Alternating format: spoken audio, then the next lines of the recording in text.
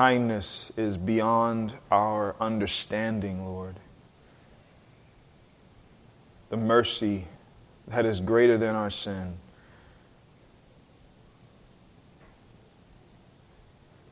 Father, you've sent your Son. He has redeemed us. You've given us your word that guides us and opens our eyes to behold the wondrous beauties of who you are. And Lord, we ask that you would be with us now, that we would see you and see our need for you through these questions and answers.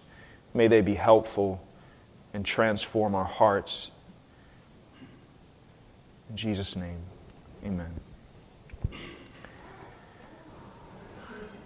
It's really good to be back. It's really good to see you all. We missed you very much. So, questions. Hey, brother. Who has a question to begin with? Yep, jump right in. I'm not exactly sure where it's at. It's in the New Testament, but it was Paul that wrote it. Maybe I don't know how, so I can't look it up. But basically, he said the Lord said something. I might be paraphrasing. It's okay. But he said the Lord will quicken your mortal bodies. What does he mean by quicken our mortal bodies? Does that mean that he will heal our mortal bodies while we're here in this world? Anybody know the reference he's referring to? 1 Corinthians 15. That's what it sounds like. But I think it's King James, so I'm not familiar with the King James.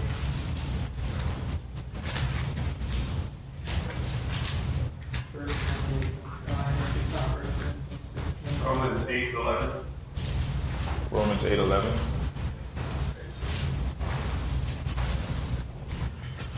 Yes, that's correct. Is it? Appreciate that.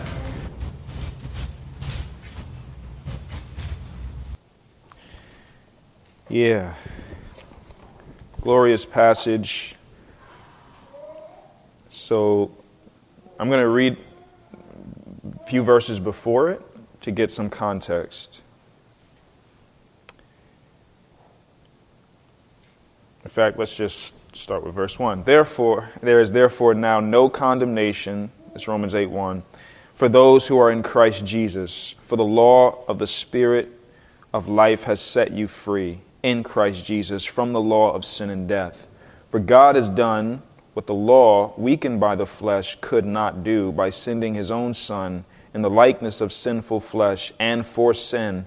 He condemned sin in the flesh, in order that the righteous requirement of the law might be fulfilled in us, who walk not according to the flesh, but according to the Spirit. That's very important. We're seeing flesh and spirit being put in a contrast. For those who live according to the flesh set their minds on the things of the flesh, but those who live according to the Spirit set their minds on the things of the Spirit. Which one are you? Do you set your mind on the things of the flesh or on the things of the Spirit? For to set the mind on the flesh is death, but to set the mind on the Spirit is life and peace. For the mind that is set on the flesh is hostile to God, for it does not submit to God's law. Indeed, it cannot. Those who are in the flesh cannot please God. A little note there. There's a common phrase that people use in certain circles. I was just in the flesh, right? That's when someone typically does something that's sinful. They say, oh, you got to forgive me. I was in my flesh. And there's some validity to that kind of language, if you will. But this is not talking about a stumble or sin. This is someone who is in the flesh, meaning they're an outsider, they're still in their sin, they're not in Christ, and you can see that because, one, they're hostile to God, they're an enemy of God, and secondly, they do not submit to God's law. Indeed, they cannot. Those who are in the flesh cannot please God. And then Paul gives the contrast. You, however, this is written to the believers in Rome, the church in Rome, Christians. You, however, are not in the flesh, but in the Spirit, if in fact the Spirit of God dwells in you. Anyone who does not have the Spirit of Christ does not belong to him. But if Christ is in you, although the body is dead because of sin, the Spirit is life because of righteousness. If the Spirit of him who raised Jesus from the dead dwells in you, he who raised Christ Jesus from the dead will also give life to your mortal bodies through his Spirit who dwells in you. And there's that quicken your mortal bodies. What does this mean? Well, the context is talking about those who live according to what they're in. If you're in the flesh, you live according to the flesh. That's death. Everything you do is rebellion. It's evil. It's wickedness. You're outside. You can't submit to God's law. You don't have the ability. You don't have the Spirit. But those who are in the Spirit, those who are in Christ, well, what's the implication? If those who are in the flesh cannot please God, then those who are in the Spirit, what? Can. And how do you please God? Well, not by you, not by your efforts. You do it through the Spirit. So then, brothers, we are debtors not to the flesh to live according to the flesh. This is talking about living. It's not talking about the final resurrection. This is talking about living in a manner that is pleasing to God. And we live with our bodies. Our spirits within our bodies is what God has given to us to use to serve Him. Well, how are we going to do this? Through the Spirit. For if you live according to the flesh, you will die. But if by the Spirit you put to death the deeds of the body, you will live. So the quickening, the giving life is in the context of living in a manner that is in the Spirit, pleasing to God, according to the will of the Lord, because we are in Christ. Remember, this is the 8th chapter in Romans as he's begun already to lay out the gospel, the fallenness of man. Salvation is by faith alone. It's not by works. And because we have the Spirit of God, we put to death the deeds of the flesh. We don't live according to the flesh. It's by grace. 7, dealing with the law in relation to this, and that we are no longer alive to ourselves, but alive in the Spirit.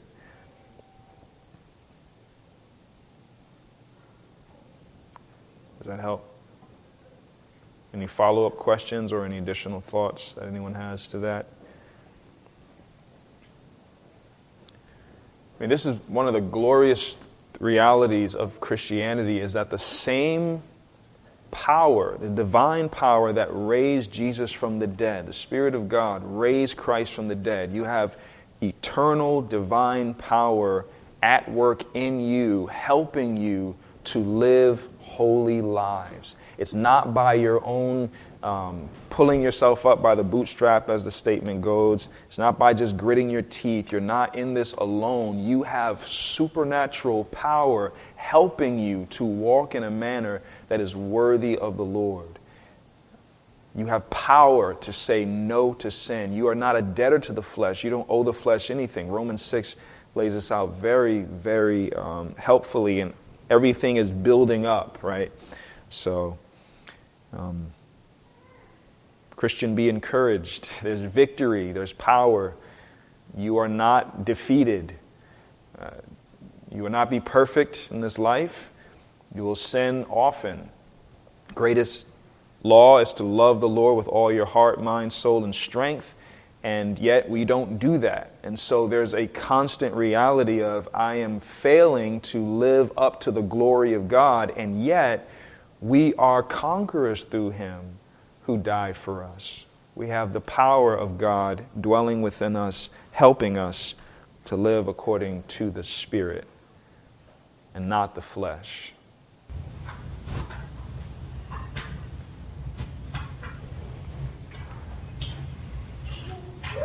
Regarding the gift of prophecy, are there modern day prophets, or is that a different function than it was in the Old Testament? And if so, do certain preachers have that gift? And can you just expound on that? Prophecy. Modern day prophets. Are there modern day prophets different from the Old Testament? If so, does anyone have that gift these days? Yeah. So, prophecy. What is prophecy? Let's get a definition.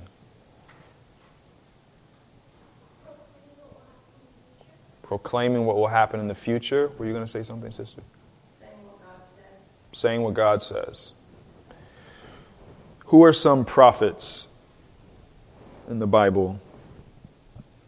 You know, Jojo? The greatest prophet, yeah, Jesus himself. Who? Isaiah, yeah. Elijah, Jeremiah, Elisha. What does it take to be a prophet? We have major prophets, minor prophets, and so that's an easy way to say, oh, I know prophets, Hosea, Zephaniah, Zechariah, right? Jonah. But what does it take to be a prophet? Was Adam a prophet? Was Noah a prophet?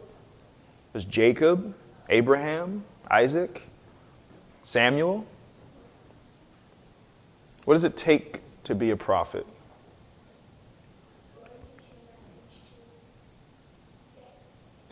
Yeah, the prophet speaks, thus saith the Lord, right? I mean, he speaks on behalf of God. He says what God says. He says what will happen. The prophet knows things. What was said, you know, there's a prophet who knows, how is it worded? Who knows what the king is thinking in his room or something like that. But there were tests for prophets. There was tests to see who is a true and false prophet. Does anybody know where that is? It's in the law. Deuteronomy who?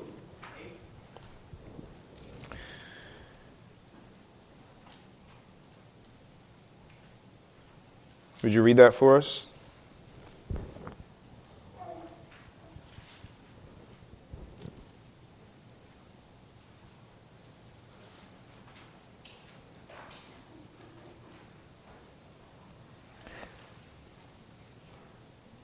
You said 8?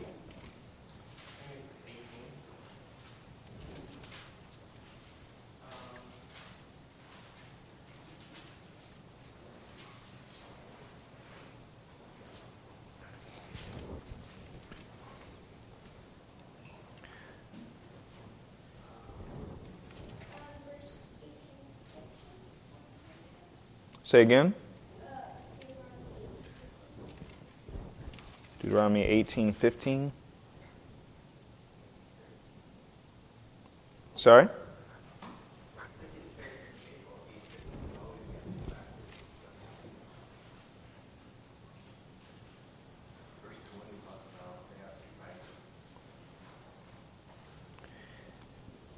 Okay, well, while our Bible Bee champions are looking for that, the law. Okay. It's Deuteronomy 13. If a prophet or a dreamer of dreams arises among you and gives you a sign or a wonder, and the sign or wonder that he tells you comes to pass, and if he says, let us go after other gods, which you have not known, and let us serve them, you shall not listen to the words of that prophet or that dreamer of dreams, for the Lord your God is testing you to know whether you love the Lord your God with all your heart and with all your soul.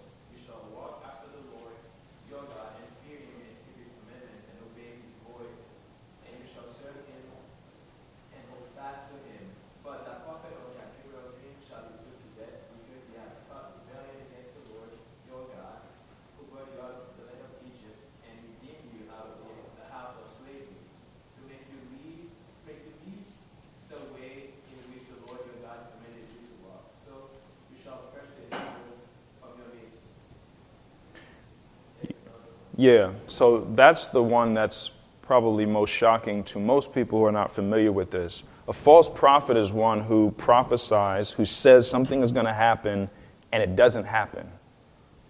Right?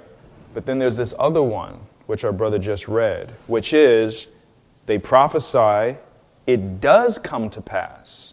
It does happen. Well, what makes them a false prophet? They tell you to go after other gods. So it's not just, are you saying things that are going to happen or not? It's, who are they pointing you to? It's not enough to say that something is going to take place, and it does. Who are they pointing you to? So, false prophet, true prophet. A true prophet is one who not only says things, but says things that are true and that point to the true and living God. That's absolutely essential. So as we examine so-called modern-day prophets, the question is not, have they made predictions that have come true? Because these guys made predictions that came true, and that wasn't enough. What was required? What is their theology? What's their doctrinal statement? Who is God to them? And modern-day so-called prophets are very similar in this way. They will say that something is going to happen. It could be you're going to be blessed, or it could even be that there's going to be catastrophe. I remember Benny Hinn made a prophecy that God was going to destroy the homosexual community by like 1995 by fire. He said Fidel Castro was going to die in the 90s. These are not, you're going to be blessed, you're going to get a car. These are pretty stark and dark statements. None of them came true, obviously. But here's the similarity. They are not sound in their theology.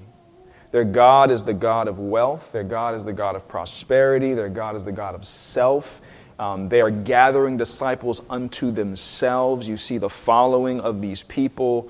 It's all about them. Come get your prophecy. Come get your miracle. Come get your sign. It is a prostitution of the gospel and of our God, and it is wicked. So even if they did say something that was true, the majority, 99.9% of that which is out there, which calls itself prophecy, is blasphemy, heresy. And here's another element that is very dangerous. It teaches people to no longer treasure the Word of God. What do I mean?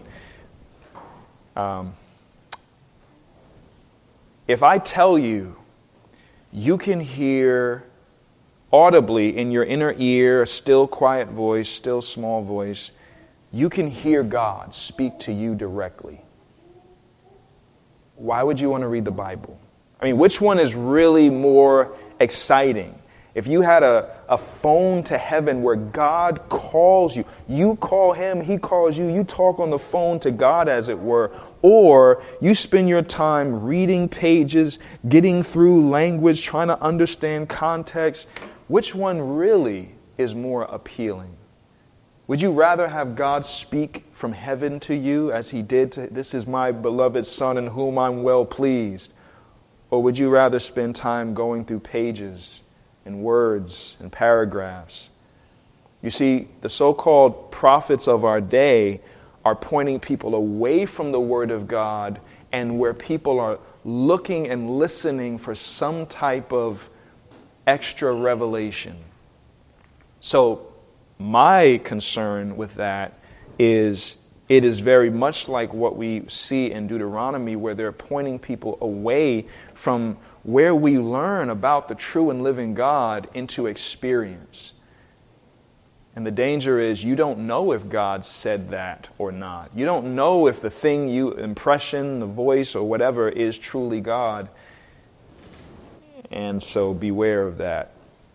But is there Paul talks about prophecy in 1 Corinthians, doesn't he?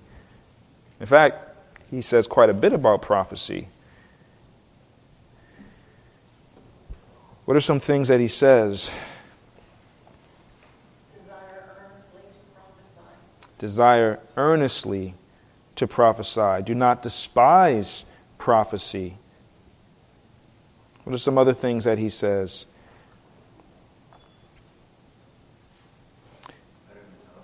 Yeah, verse 5, now I want you all to speak in tongues, but even more to prophesy. The one who prophesies is greater than the one who speaks in tongues, unless someone interprets, so that the church may be built up.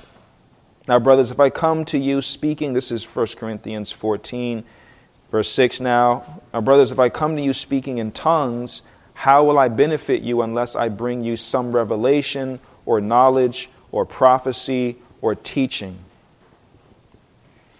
So prophecy is lumped in with knowledge, teaching, revelation.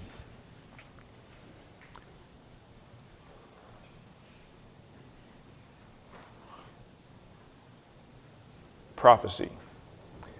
So, are there prophets today? Yes. Every Christian is a prophet. How so? Well, if we have defined prophecy accurately, we are saying things that are going to happen in the future. Every time you say, the Lord Jesus will return, what are you doing? You are prophesying. Every time you say to someone, if you remain in your sin, you will perish, are you talking to them about the past, the present, or the future? The future. Every Christian is a prophet. When you proclaim what God says, and God has already told us what's going to happen, and the gospel includes the return of Christ. It includes the promises. If you do this, this will happen. It doesn't matter who you are or where you're from. If you hold to this, if you cling to this, if you trust in Him, this is going to happen in your life. Your life is going to change. You're going to be persecuted. That's prophecy. Everyone who desires to live a godly life in Christ Jesus will be persecuted. You're prophesying. You're telling the truth about what God said and what God said is going to occur. You're all prophets when you speak the truth of the gospel. Not everyone who says to me, Lord, Lord, will enter the kingdom of heaven. For I tell you, on that day, many will say to me, but Lord, there's the future. There's prophecy. The question is God giving new revelation? Is God giving new... Is He pulling back the curtain, as it were, and giving new truth? No. Well, why not? Because the Word of God is the Word of God. And the question is about sufficiency. Is the Word of God perfect for us, or is it missing something? Is it lacking something? Because God is going to make sure we have everything we need, right? He's given us the Word. He's preserved the Word. So the question that arises in the circles when it comes to prophecy or not, it's really the question of, is the Scripture sufficient for the Christian? Now, is God able to give someone insight into what's going to happen into someone's life? Indeed, this type of thing has happened. There were prophets in the days of Paul and Peter and the other apostles, men who knew what was going to happen specifically to individuals and not just in a broad sense. I mean, Paul was told, the one who owns this belt, right? This is going to happen. So that's why I leave that 0.1% because I'm not going to say what God will not do. He is absolutely able, and He is the one in control. And so if He wants to give somebody the ability to see into someone's life and speak something into someone, know certain situations about somebody, amen. The Lord is able. But as a whole, that which calls itself prophecy is godless, blasphemous, demonic. And they've been exposed time and time again for being false.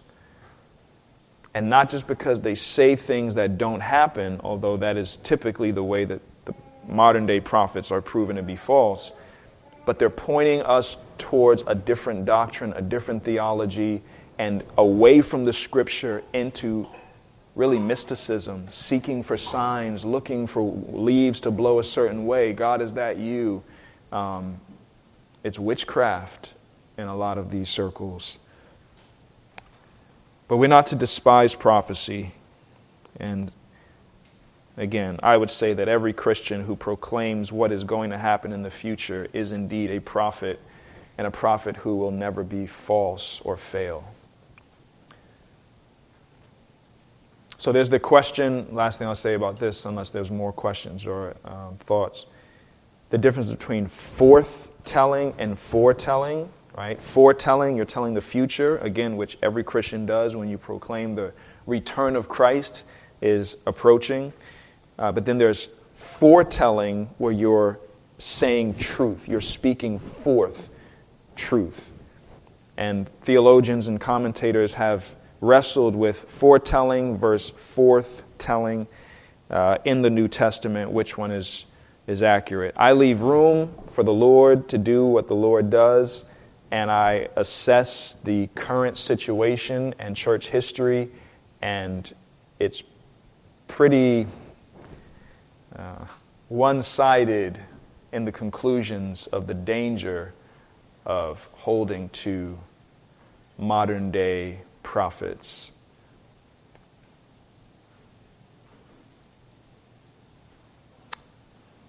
Does that raise other questions or thoughts? So, like, where's the, I guess MacArthur's kind of made it famous for describing, like, preaching as, like, prophesying, using that category, like, because, like, the 1 Corinthians 14 passage, when it's talking about prophecy, is saying, like, if a revelation is made to another sitting there, that kind of, so, like, it's a revelatory prophecy versus, like, quoting a prophet, is different than receiving the revelation yourself. So, like, we just did this in the Monday night Bible study talking about this. I can't remember what his references were for equating, like, preaching with the word prophecy. I think it might be in the language.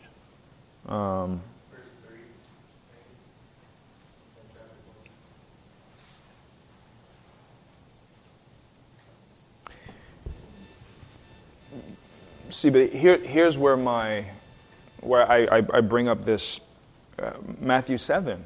I mean, in fact, the first thing that is said is, Lord, Lord, did we not what in your name? Prophesy. I never knew you. Did they actually prophesy? Jesus didn't say they didn't. They prophesied, and they prophesied in his name. Right? So whatever this is, and then you have 1 Corinthians 11, every woman who prays or prophesies with her head uncovered is a dishonor, right? So without getting into the head covering thing, here are women who are prophesying, as well as men who are prophesying and praying. And so, yeah, I think there is something to that. What was the... verse 3, on the other hand, the one who prophesies speaks to people for their upbuilding and encouragement and consolation.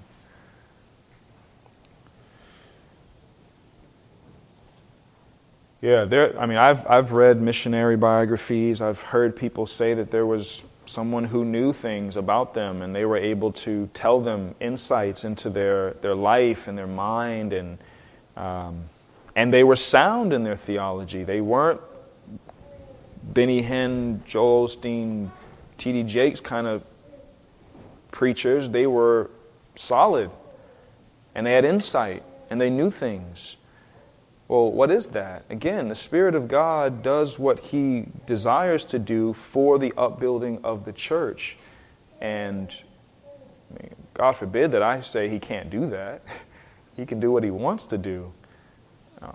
But we also have to be responsible and look at the scene and look at the reality of church history and our current setting and say, okay, well, what do we see? What do we observe? I mean, let's just be honest with it. You know, how many of you have ever met someone who had the gift of prophecy that you would say, without doubt, without a question, this person? Anybody? How many of you know someone who has that gift? And I think if you ask believers, church after church after church, you'll find this being the reality. Where are all the prophets? I mean, it seems like in 1 Corinthians, like, man, they were a bunch. They had so many. He had to say, look, one at a time, right? Let there be the prophets to discern the prophets. But now it's like, where do they all go? And that's why I say, well, you know, perhaps just like it, you know, apostles to elders, right? We're seeing the birth of the church. We're seeing things play out as we read through Acts. We read through the New Testament. You see the Lord, He's building His church. And as that's happening, there are transitions. And now it's not signs and wonders that we do to validate our message. Our shadow is not falling on people and them being healed. Cloths that touch us, no matter what Robert Tilton says, sending you this green cloth that's not going to make you rich. But there's no doubt when you read in Acts, you see, wow, there were strange things happening by the hands of the apostles, and it was glorious, and it was validating their message. But as you continue to read, you see it's almost as though that's no longer what the Lord is using to validate the message. The message and the Spirit of God working through the message by the power of God is what is validating the message. The transformed life is what is validating the message. The reality that God truly does take people like Saul and transform them by His power, and they become the apostle. That's the message being validated.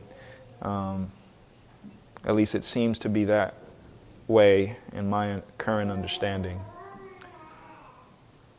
Anybody have any other thoughts or even a challenge to that? Am I missing it? So are you saying that when he says to earnestly desire prophecy, are you saying that is not made for our context? And if it is, are you saying that it's particularly just for teaching and sharing the gospel? Or, like, to your point, is it more, it seems like revelatory in a sense, like knowing something specific to sins that would cause someone to bow on their face, not just saying you all sin, you all fall short. There seems to be something specific that would cause a person to see something that they would not have normally seen. Absolutely. Yes. I'm saying, Lord, whatever this is, if it has morphed or if it's the same, you say it's a good thing. So whatever you have for us, I want it. I don't know if, I typically find this, I read missionary biographies, we talk to missionaries who are out there, and it's as though they are experiencing things that we don't necessarily see here in the States, right? Okay, so the Lord perhaps is giving them certain experiences, encounters that is perhaps needed in that context. That's not needed in ours. I don't know. But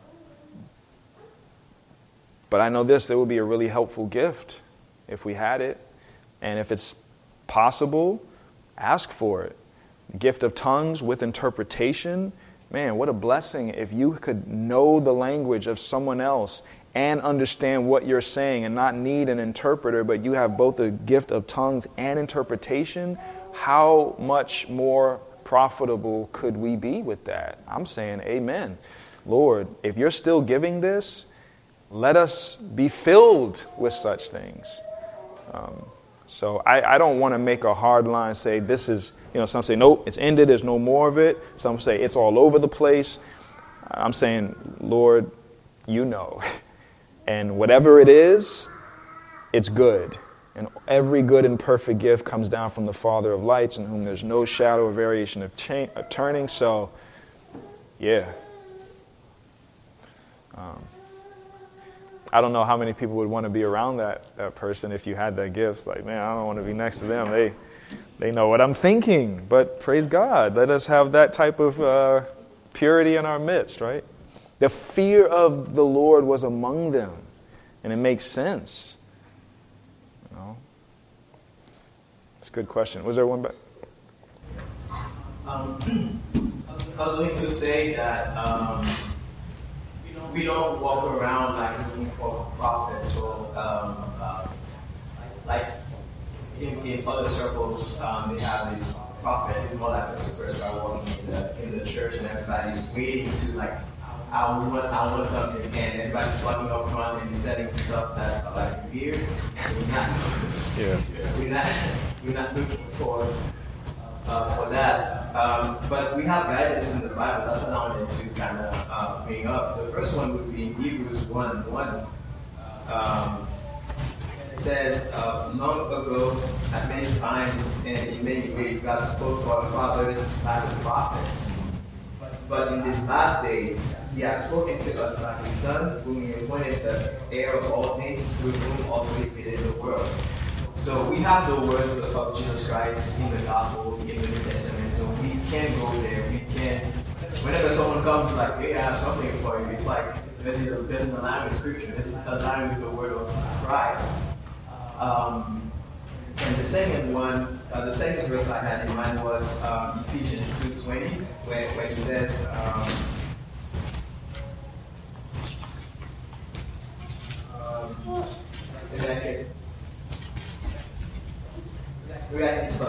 so then you are no longer strangers and aliens, but you are fellow citizens with the saints and members of the household of God, built on the foundation of the apostles and prophets. So we have prophets building putting the foundation, and we build upon the foundation, and we don't have to constantly putting a foundation, otherwise the house would not be built. Sure. So it's like you said, God, He does things differently. We don't see prophets or even people speaking for everywhere we go, but we have those guidelines in the Bible. We don't have to be let's go crazy. Yeah, you're right. The law and the prophets, right? The Old Testament, the apostles, the prophets. You got these two testaments together proclaiming the one truth of Christ being central in everything. That's the foundation, and we build upon that. God's the one who's writing the story. Amen. And I believe there's something different from the prophets and God giving gifts of prophecy and insight, because you wouldn't be saying, hey, there's a new book, right, to be written. It would be more so,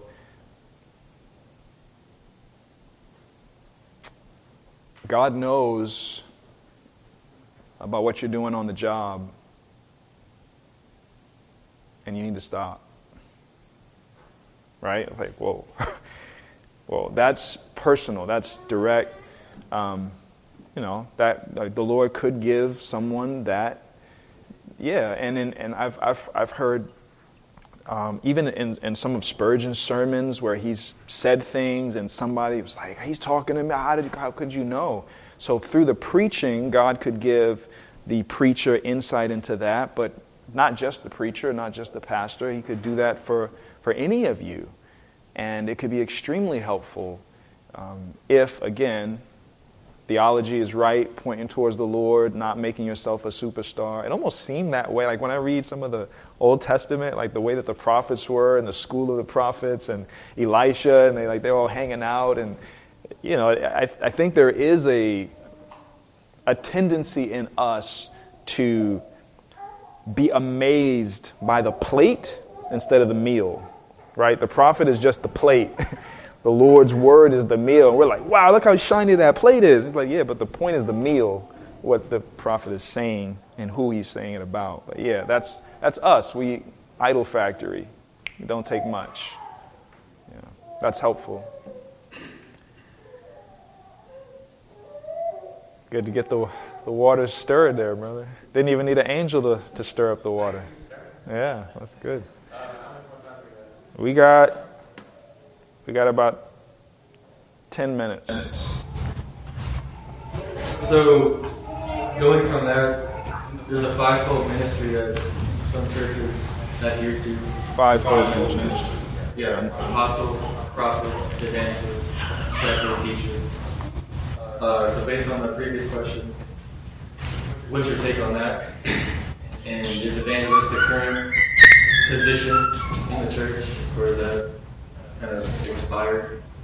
Apostle, I think, is, but evangelist is kind of. Chris taught us about apostles, right? The difference between apostle with the big A and a sent one, a missionary, church planter. I don't like to use that word, apostle. I don't think it's helpful. I think it's it's confusing, and it leads, and again, you can buy an apostleship, literally, online. I want to be an apostle, and they'll send you a certificate. It's ridiculous. So I do believe the idea of the foundation being built, the apostles, the prophets, and on top of that, here are these present gifts that God has given teachers, shepherds, evangelists. Yes, I believe that God does. Paul said it. The brother who is famous in all the churches for preaching the gospel. Does anybody remember that passage? I feel like the writer. It is written somewhere. So often. The gift of evangelism, everyone is given the task and the responsibility and the honor and privilege to proclaim the gospel. We are evangelical in that we proclaim the evangel, the good news, the message of the gospel. That's all of us. And there are some who have been gifted with unique abilities to proclaim that message in a way that is extremely helpful and clear. And a name that comes to mind would be someone like a Paul Washer, a George Whitfield. And you may have in your own mind those who just say, yeah, when they break down the gospel, we all do it, but it's like, seems like there's a special gift there. Some churches actually have evangelists like on salary, on staff. Sorry? Please. 2 Corinthians 8:18. Would you read that, please? With him we are sending the brother who is famous among all the churches for his preaching of the gospel. Thank you. 8:18. Isn't it interesting? We're not told the guy's name. We don't know his name. But all the churches, it's like he needs no introduction. You know who I'm talking about. And it wasn't Timothy. Because he always says, I'm sending Timothy, if he's sending Timothy. So, yes, I do think that God has done this. He does give these gifts. I don't believe in a fivefold ministry. I think, again, that is extremely... It's about titles and power and authority and fame. And some churches, they just don't know better. And I'll just leave space for ignorance. And everyone's not ill intent in this. Some people just need to be taught. They need discipleship. They need help. right? A father in the faith to come alongside. But no, I don't believe in the fivefold ministry. Apostles today, again, as titles, no. But evangelism, absolutely. And some people who have a special gift, as my wife pointed out here, I think that's clear. Did I answer or did I miss one? Because you asked kind of a few. And I guess my last comment from that is, there's not really qualifications given like there are for elders and deacons. So can we look to that, the lack of qualifications for evangelists or even prophet, as kind of a clue that they are expired in a sense? Or is that the lack of qualifications stated specifically for those titles? Is that a concern for how we hold to it? Oh, that's a good question. Why don't we see qualifications for these other gifts? It's not just evangelists. What about helps, ministration, hospitality? There's no qualification. In order to, you have to. There's none of that. But in another sense, the qualifications are all over the place because this is just being a Christian.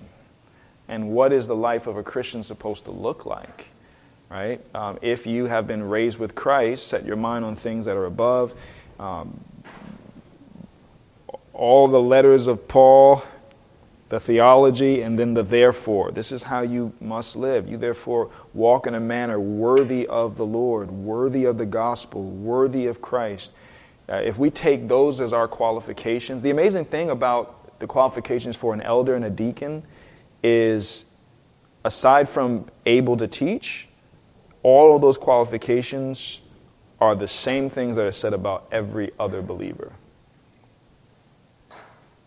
There's nothing unique about those qualifications. A one-woman man, meaning faithful to his wife. Is every Christian husband supposed to be faithful to his wife? Is every Christian supposed to be not a drunkard, not greedy, not a quarreler, right? Gentle. I mean, these are just Christian basics. So if we say, okay, as an evangelist, someone who others have affirmed, because some people think they have that gift, they don't submit to a local church, they just travel the world, stand on corners, yell at people, just turn or burn, that's pretty much it, and they believe that they have this gift. No one affirms it, no authority, no that's not what we're talking about. But if it's affirmed by the local church, brother, there is a gift there, then that person should walk in a manner worthy of the Lord. I don't think it's expired. I've met people who I think did have that gift, do have that gift, and yet here's the beauty, to just encourage you all. The Spirit of God is the one who gives gifts. And remember the man who had the legion of demons. Remember him?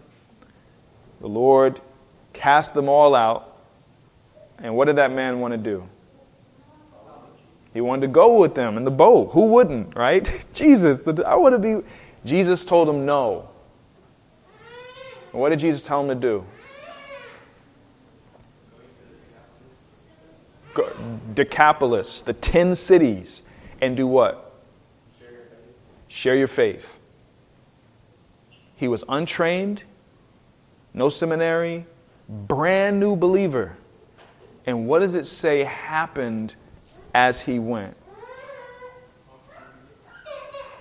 They were amazed, they marveled, they glorified God. Here's this brand new believer. Who's the one who helped him? The Spirit of God.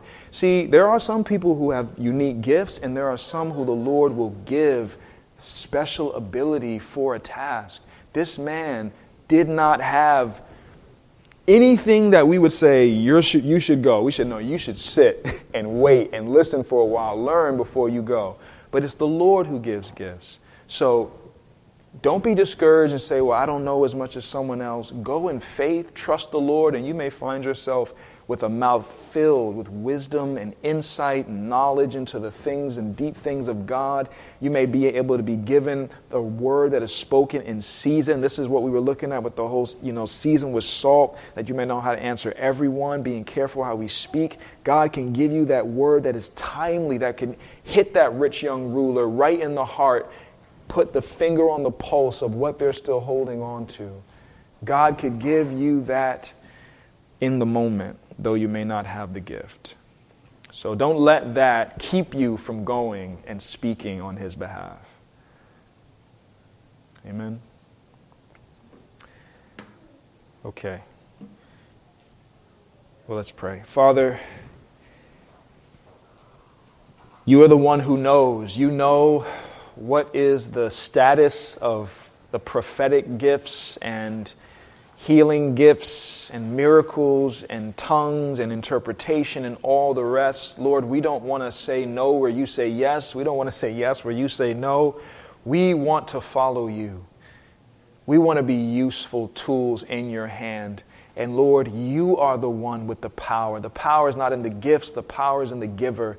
And you have all power, and you are good and great and mighty and all wise. We want to be useful to you. We know this world is perishing. We know that people seek for signs, and yet we also know that your Son showed signs at times. Lord, you know what is best. What do we need as this little church to impact this dark world? You've given us the gospel, and the gospel is the power of God unto salvation for everyone who believes. You have not left us orphans. You have not left us without stones in a sling. But Lord, if there is something that we don't have, that you are willing to give, and it's only because we have not asked, may it not be said of us, you have not because you ask not. Give us all that we need so we may honor you as you deserve to be honored. In Jesus' name, amen.